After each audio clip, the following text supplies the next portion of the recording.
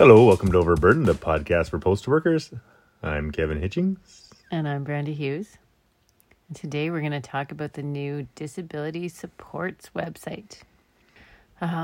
If you're wondering where to find it, you can find it on cupw.ca. Or go to disabilities-support.ca. Sorry, disability. I think I said disabilities. Yep. Disabilities-supports, supports has an S.ca. So this is a website, a web tool, built by CUPW and UPCA PSAC Child Care Fund. Yeah, so basically the idea here is that if you or your family is seeking assistance with really anything that you're struggling with, you can search by topic, you can search by location, and you can even set like what range you're willing to travel. To find support services for a wide range of issues. Yeah, like maybe you have a kid with autism, or maybe you recently had surgery and you just need help getting around, that kind of thing. So these are all web sources. This is available to anybody. Anybody can come on here. Don't have to be a member of PSAC or CPW or anything else. Right. This is very different than the EFAP, the Employee Family Assistance Plan. That's where you phone in, you talk to an individual, you get counseling sessions, you get advice, you can get referrals to other services. That's what this website mainly is referrals to services. And these aren't necessarily free or paid for services. Some of them might cost money, but a lot of them are funded by either your government. I'm just going to click on one of the random things here. Chronic health, for example.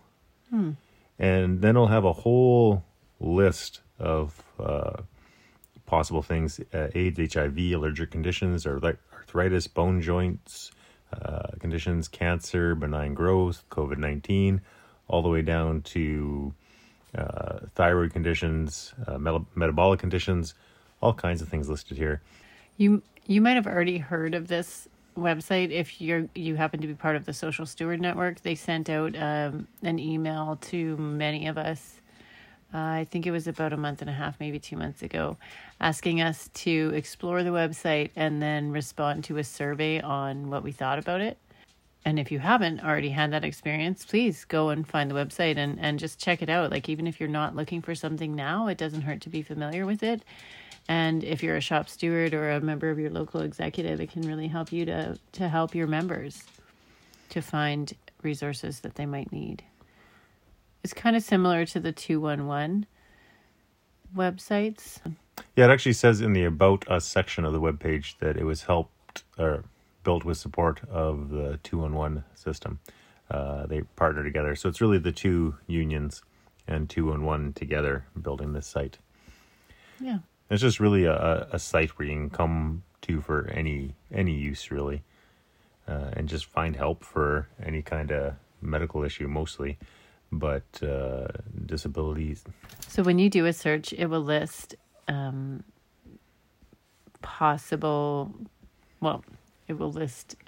applicable services in your area, or perhaps in a wider area if you so choose.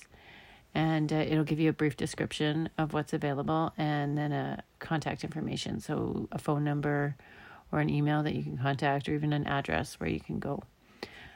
It might be worth noting that some services might have qualifying criteria in order to access them. So obviously you would need to, you or your family member would need to have the condition that they are serving. And I know there are some services that are specifically for or made accessible to lower income or certain groups of people. Another important thing is this site doesn't offer any support or help itself. It directs you to services that provide that help and support. Right. Which again, totally different than the FAP, who will normally help you if they can. They, of course, will often send you to other services if they need to. I think it's good for people who maybe are a little reluctant to talk to someone about their condition, or a little more private about their condition. For sure. Things like addictions are in here. Depression and mood is under mental health, which I would assume would cover suicide or self-harm. So there's a few different ways you can search this. Like we said, you can put in your location and search by your keywords or your topic. But you can choose to sort the results by proximity or by the most complete match to what you're searching for. And I noticed there's also a little checkbox there where you can remove digital services. So if you want an in-person service, that's what you want to select. Which I think is great that they do include digital services here, though, because a lot of directories will be one or the other. And this kind of gives you everything. So, like I say, maybe you're reluctant to talk to somebody about something. You can start online, but then you can go to the same place to move on to something else if you need to. It's also interesting that you can pick which service language you want it in. So maybe you're a French speaker, or maybe you're a recent immigrant. And, they only have English and French. Darn it. Maybe that's something they can work on in the future, is getting some more languages available. I know maybe there are parts in Canada where they don't have services available in a lot of different languages, but I feel like that's probably a growing thing. Yeah, there's a few different ways. You can go into the menu of the site too and just search by condition, search by program instead of using the search field if you don't want to. So it's kind of neat in that the information is laid out in different ways. No matter how you come onto this site, or how to navigate the site, or how you're used to using a web page, or if you're not used to using web pages at all and you're not sure what you're doing, you're going to find what you're looking for just by clicking around, which is really kind of neat.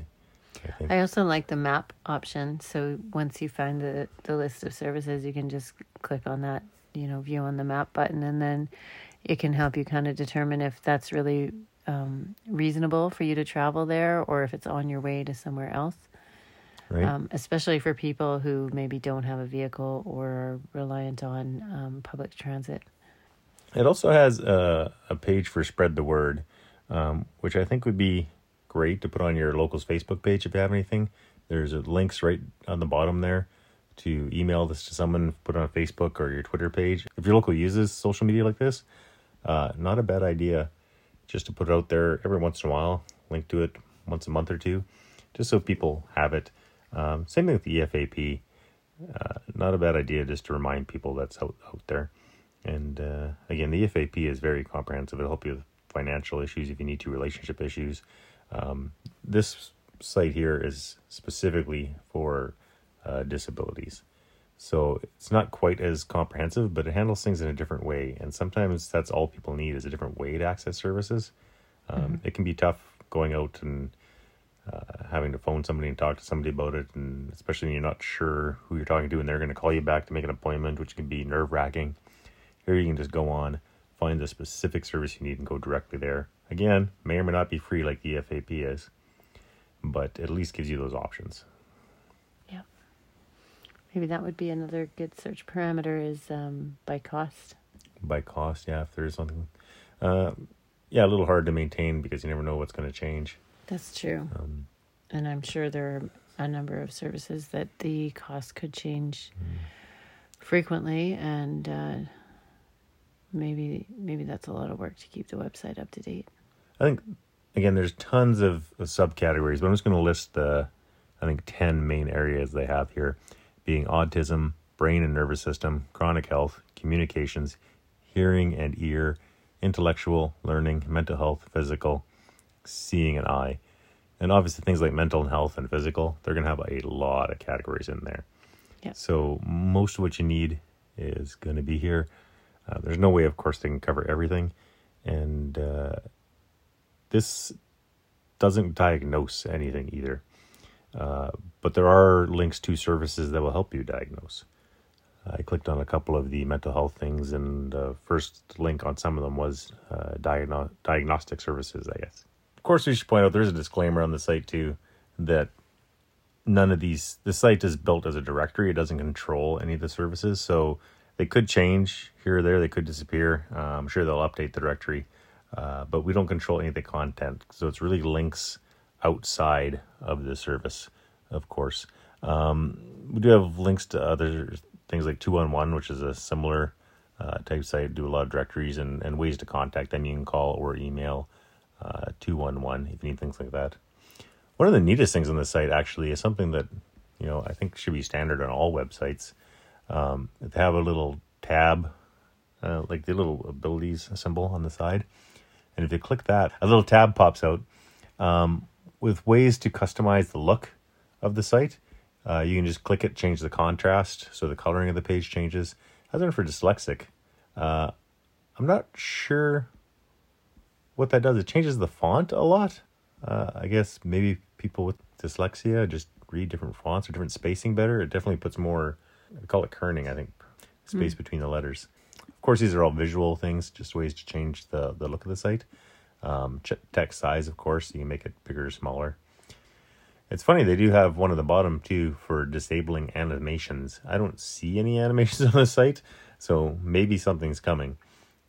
Who knows? It might just be the way the menus pop out. It might be too fast to see or something, but it's there. But it's kind of a neat thing. Something I think all websites should have is, contrast flipping and stuff. I used to be a web programmer for a little while, do a lot of web programming, and that kind of thing is very, very, very easy to slip into the code. So it's kind of a nice example of how a site should work to be as inclusive as possible. It's also a pretty minimalistic site. You don't get a lot of, the animations I just talked about, not a lot of graphics and stuff. Right. So it should load. We've looked at it on both our cell phones. Brandy has an Android phone and I have a better phone. And it looks and works great on both. And pretty quick, fast loading, of course, because again, it's minimalist. It's about getting the information to you, not about looking fancy. Right. I mean, it's pleasant to look at, but it's not going to get slowed down by graphics. Oh yeah, it's definitely not ugly, and it's not like antique or clinical looking in any way. It's still a nice looking site, but it's just not bogged down with things that aren't necessary either. That's all I'm saying. Mm-hmm. I think the best thing to do would be to just click on it again. It's disability-supports with an S.ca. I think the best thing to do would just be to go browse it for a few minutes, familiarize with the site. Going to be a pretty short episode. There's not a whole lot we can say about it, I think, unless we drill down on a bunch of individual issues. But again, it's really neat because it works for any location. And if you don't see what you need, you just, gradually increase the area until you do. So it should work, to different degrees, obviously, in different areas of the country, depending on the specific service you're looking for. But it should be, a good tool for finding the nearest service of anything. And of course, it's not going to be 100% all-inclusive. It's not going to list every service in your area. That's just not possible. But there's enough flexibility in the site and the search parameters that you should be able to find what you're looking for. So yeah, I'd recommend any shop steward, social steward, anyone just interested at all, come on here and maybe just browse it for a little while, get familiar with the site, and just make it available when people ask for any issues. As a shop steward, I get asked about all kinds of crazy health, mental health issues, things like that. And I can sometimes help them. My sister's an addictions counselor. I've used that a lot. And of course, the EFAP, things like that. I've called it with people. But, any tools you can have, whatever. Sometimes just having the same tools with a different way to access it can make the world of difference for a person. So this is just one more thing that I think everyone should have in their arsenal. So yeah, check out the website. And if you have any questions or comments for us or any possible future topics for the podcast, we'd love to hear them. Send them to us at overburdenpod@gmail.com. Yeah, another short one. So we'll spare you having listened to us too long this week. And we'll talk to you in another 2.